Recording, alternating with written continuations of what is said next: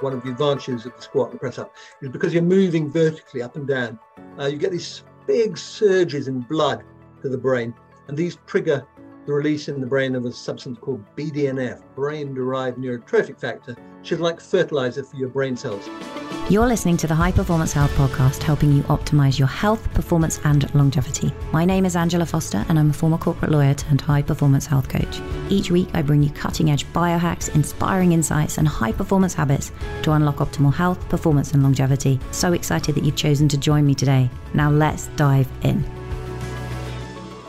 Hi friends, if you've been listening to me for a while, you'll be familiar with the fact that I love micro movements and moving throughout the day to enhance blood flow and recovery. It helps with energy, it helps with concentration. It's just really good for your all-round health. Rather than just thinking about scheduled exercise sessions, it's about building more kind of movement into your day. And in this bite-sized episode with Dr. Michael Mosley, you're going to hear about some of the science behind that, why squats are so good, how they release BDNF, which is like miracle grow for your brain. And Dr.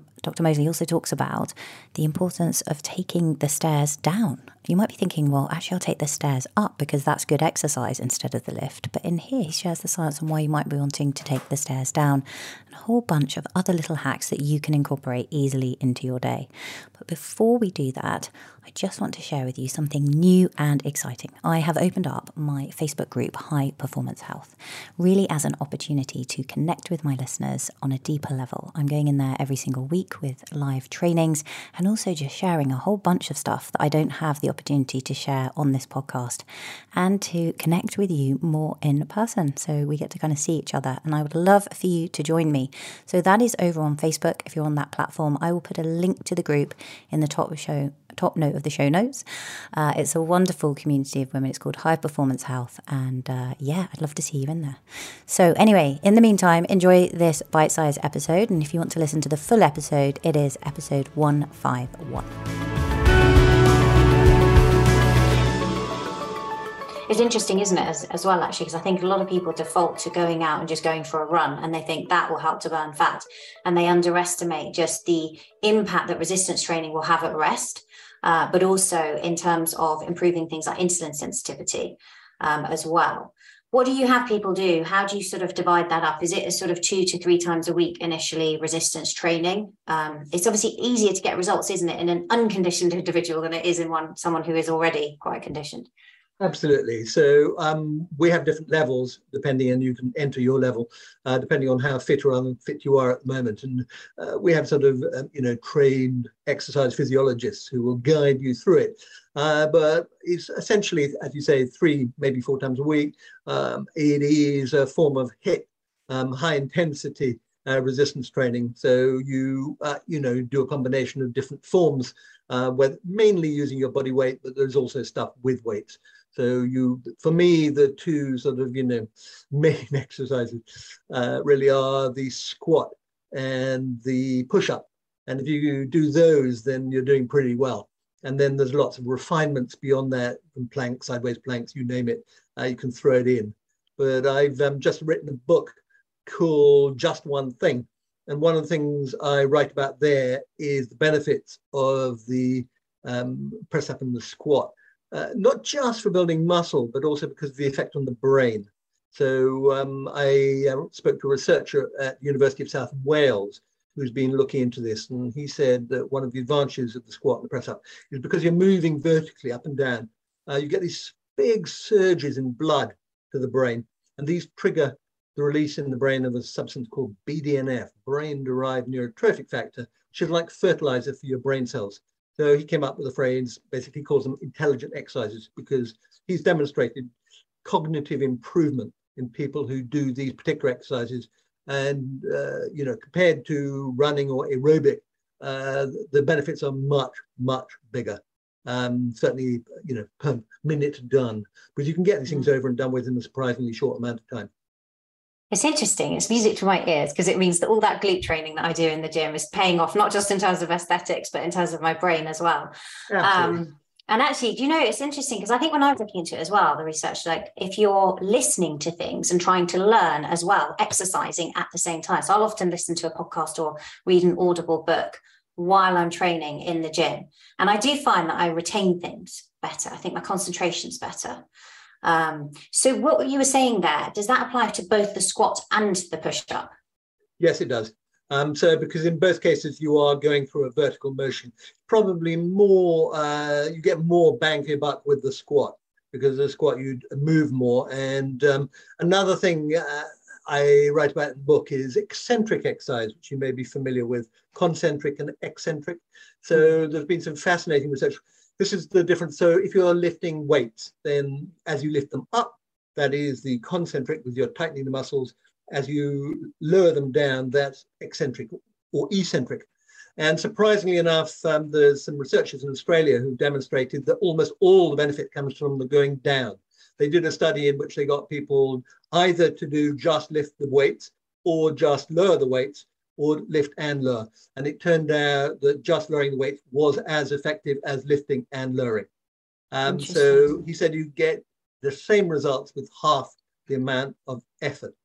And he also did another study, which was very entertaining, where he got a group of overweight women to walk either up 6 flights of stairs or down 6 flights of stairs. And they had to take a lift the other way. And they did this 3 or 4 times a week for 6 weeks. And at the end of that time, the women who had been walking downstairs got the most benefit. They burnt more calories. They got bigger improvements in their bone density and bigger improvements in things like their cholesterol scores and fat scores. Which is not what you would expect. No. I mean, obviously, it's better if you go upstairs and downstairs, but downstairs seems to be even better than going upstairs. And that's what I love about science. You come across all sorts of weird stuff, which surprises me. But so all the people that dodge the lift, then, well, they take the lift and dodge the stairs. Actually, a really good place to start then is take the lift up and walk back down out of the office. Absolutely. Absolutely. Yeah. And that seems to be because, as he explained, when you exercise, as you know, you do micro tears. Basically, you damage yourself, and it's the repair, which happens in your off days, that actually where the body builds back stronger. It responds to damage by going, okay, I need to build back stronger. And when you're going downstairs, and indeed when you're lowering the weights, or indeed when you're going down on the squat, you are damaging your muscle more than when you're going up. And it also requires greater, in a way, effort to do it, to make sure that you're not seriously damaging yourself. But it's those micro tears which seem to contribute to the fact that the metabolic rate is higher and you burn more calories going downstairs than upstairs. Who knew? Interesting. I suppose actually when you look at mountain biking, right, when you're going down, it is actually much harder to control than you're going up. Obviously, it's effortful when you're going up, but people, I think, underestimate actually trying to hold the bike when you're going down a steep hill. Absolutely. And when you go up a mountain, you think it's knackering going up, but you find when you're going down, you cannot say, oh, well, the reason it's feeling tiring now must be because I've had to go up the mountain. And this is payback time. But actually, the reality is it's harder work going down the mountain than going up. That's why you feel really knackered when you're on the way down. When you're going down. And it's good as well. Eccentric movements are actually good for connective tissue, aren't they, as well? I think supporting the joints. Huge benefits all round. So yeah, at the very least, if you're going to shun the lift, do walk down the stairs, and you'll get benefit from that. I always want to shout at people on escalators, but I see people standing on escalators going down. I think really this is the minimal amount of effort you could make. You could walk down a set of escalators. So yeah. Sadly, our built environment is created in such a way as to encourage us to do as little as possible. And I think that's obviously a huge part of the problem with the modern world, is that we have made it too easy. For sure. And actually that non-exercise activity thermogenesis, what we call NEAT, is responsible more when you look at it as a component of total calorie burn than people's exercise, isn't it? I think something like 20% is attributed to NEAT and 10% to exercise, whereas most people are kind of laboring under the assumption that if they've got a scheduled session at the gym, that's okay. Whereas actually it's the movement. I was reading an article recently that was talking about people doing calf raises or twitching their calf muscles at their desk, and just how much that was contributing to calorie burn. Absolutely. And all these bits help. A few years ago, I did a film for Horizon called The Truth About Exercise, in which I discovered the joys of high intensity interval training and the amount of benefit you get from very short periods of time. But as part of that, I also joined an American professor. He gave me a thing he called his NEAT pants. And they were basically a pair of pants that kind of measured all the movements you did during the day. Yeah, it turned out that I wasn't big enough. And he basically was estimating how many calories I burned and it was clear I was sitting around far too much. So yeah, that was very entertaining. Yeah, very entertaining. I was actually looking at one of your articles before the show, and it was around you doing HIIT training and looking at the improvements that you saw through HIIT training in terms of insulin sensitivity, but you didn't see the same improvements as they were expecting in terms of VO2 max, and they put that down to genetics. Can you explain a bit about that? Because it was very interesting.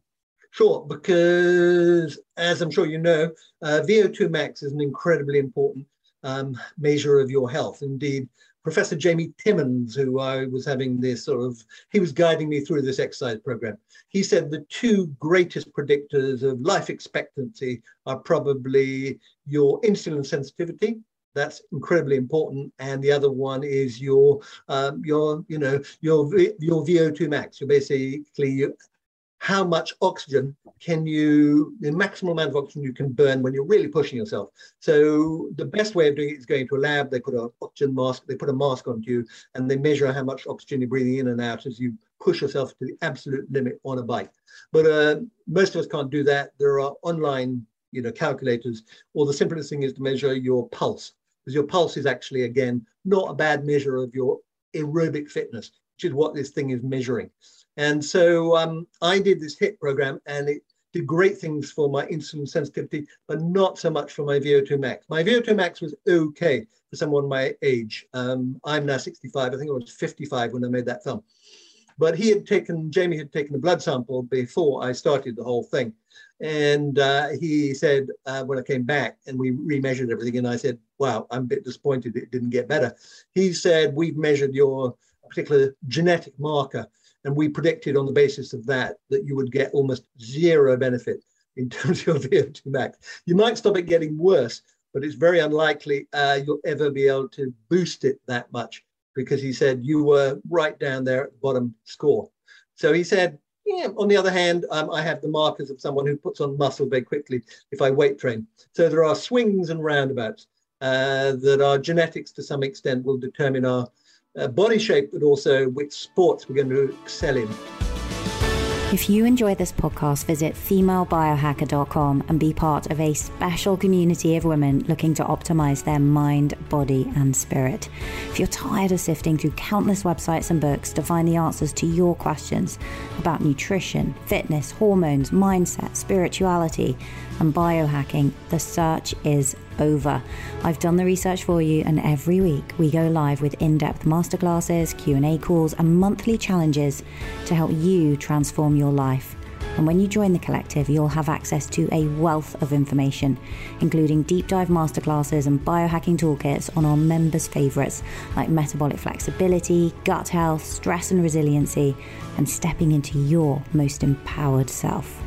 Get access and be coached by me and my team and level up your health, career, and life, all for less than $1 a day.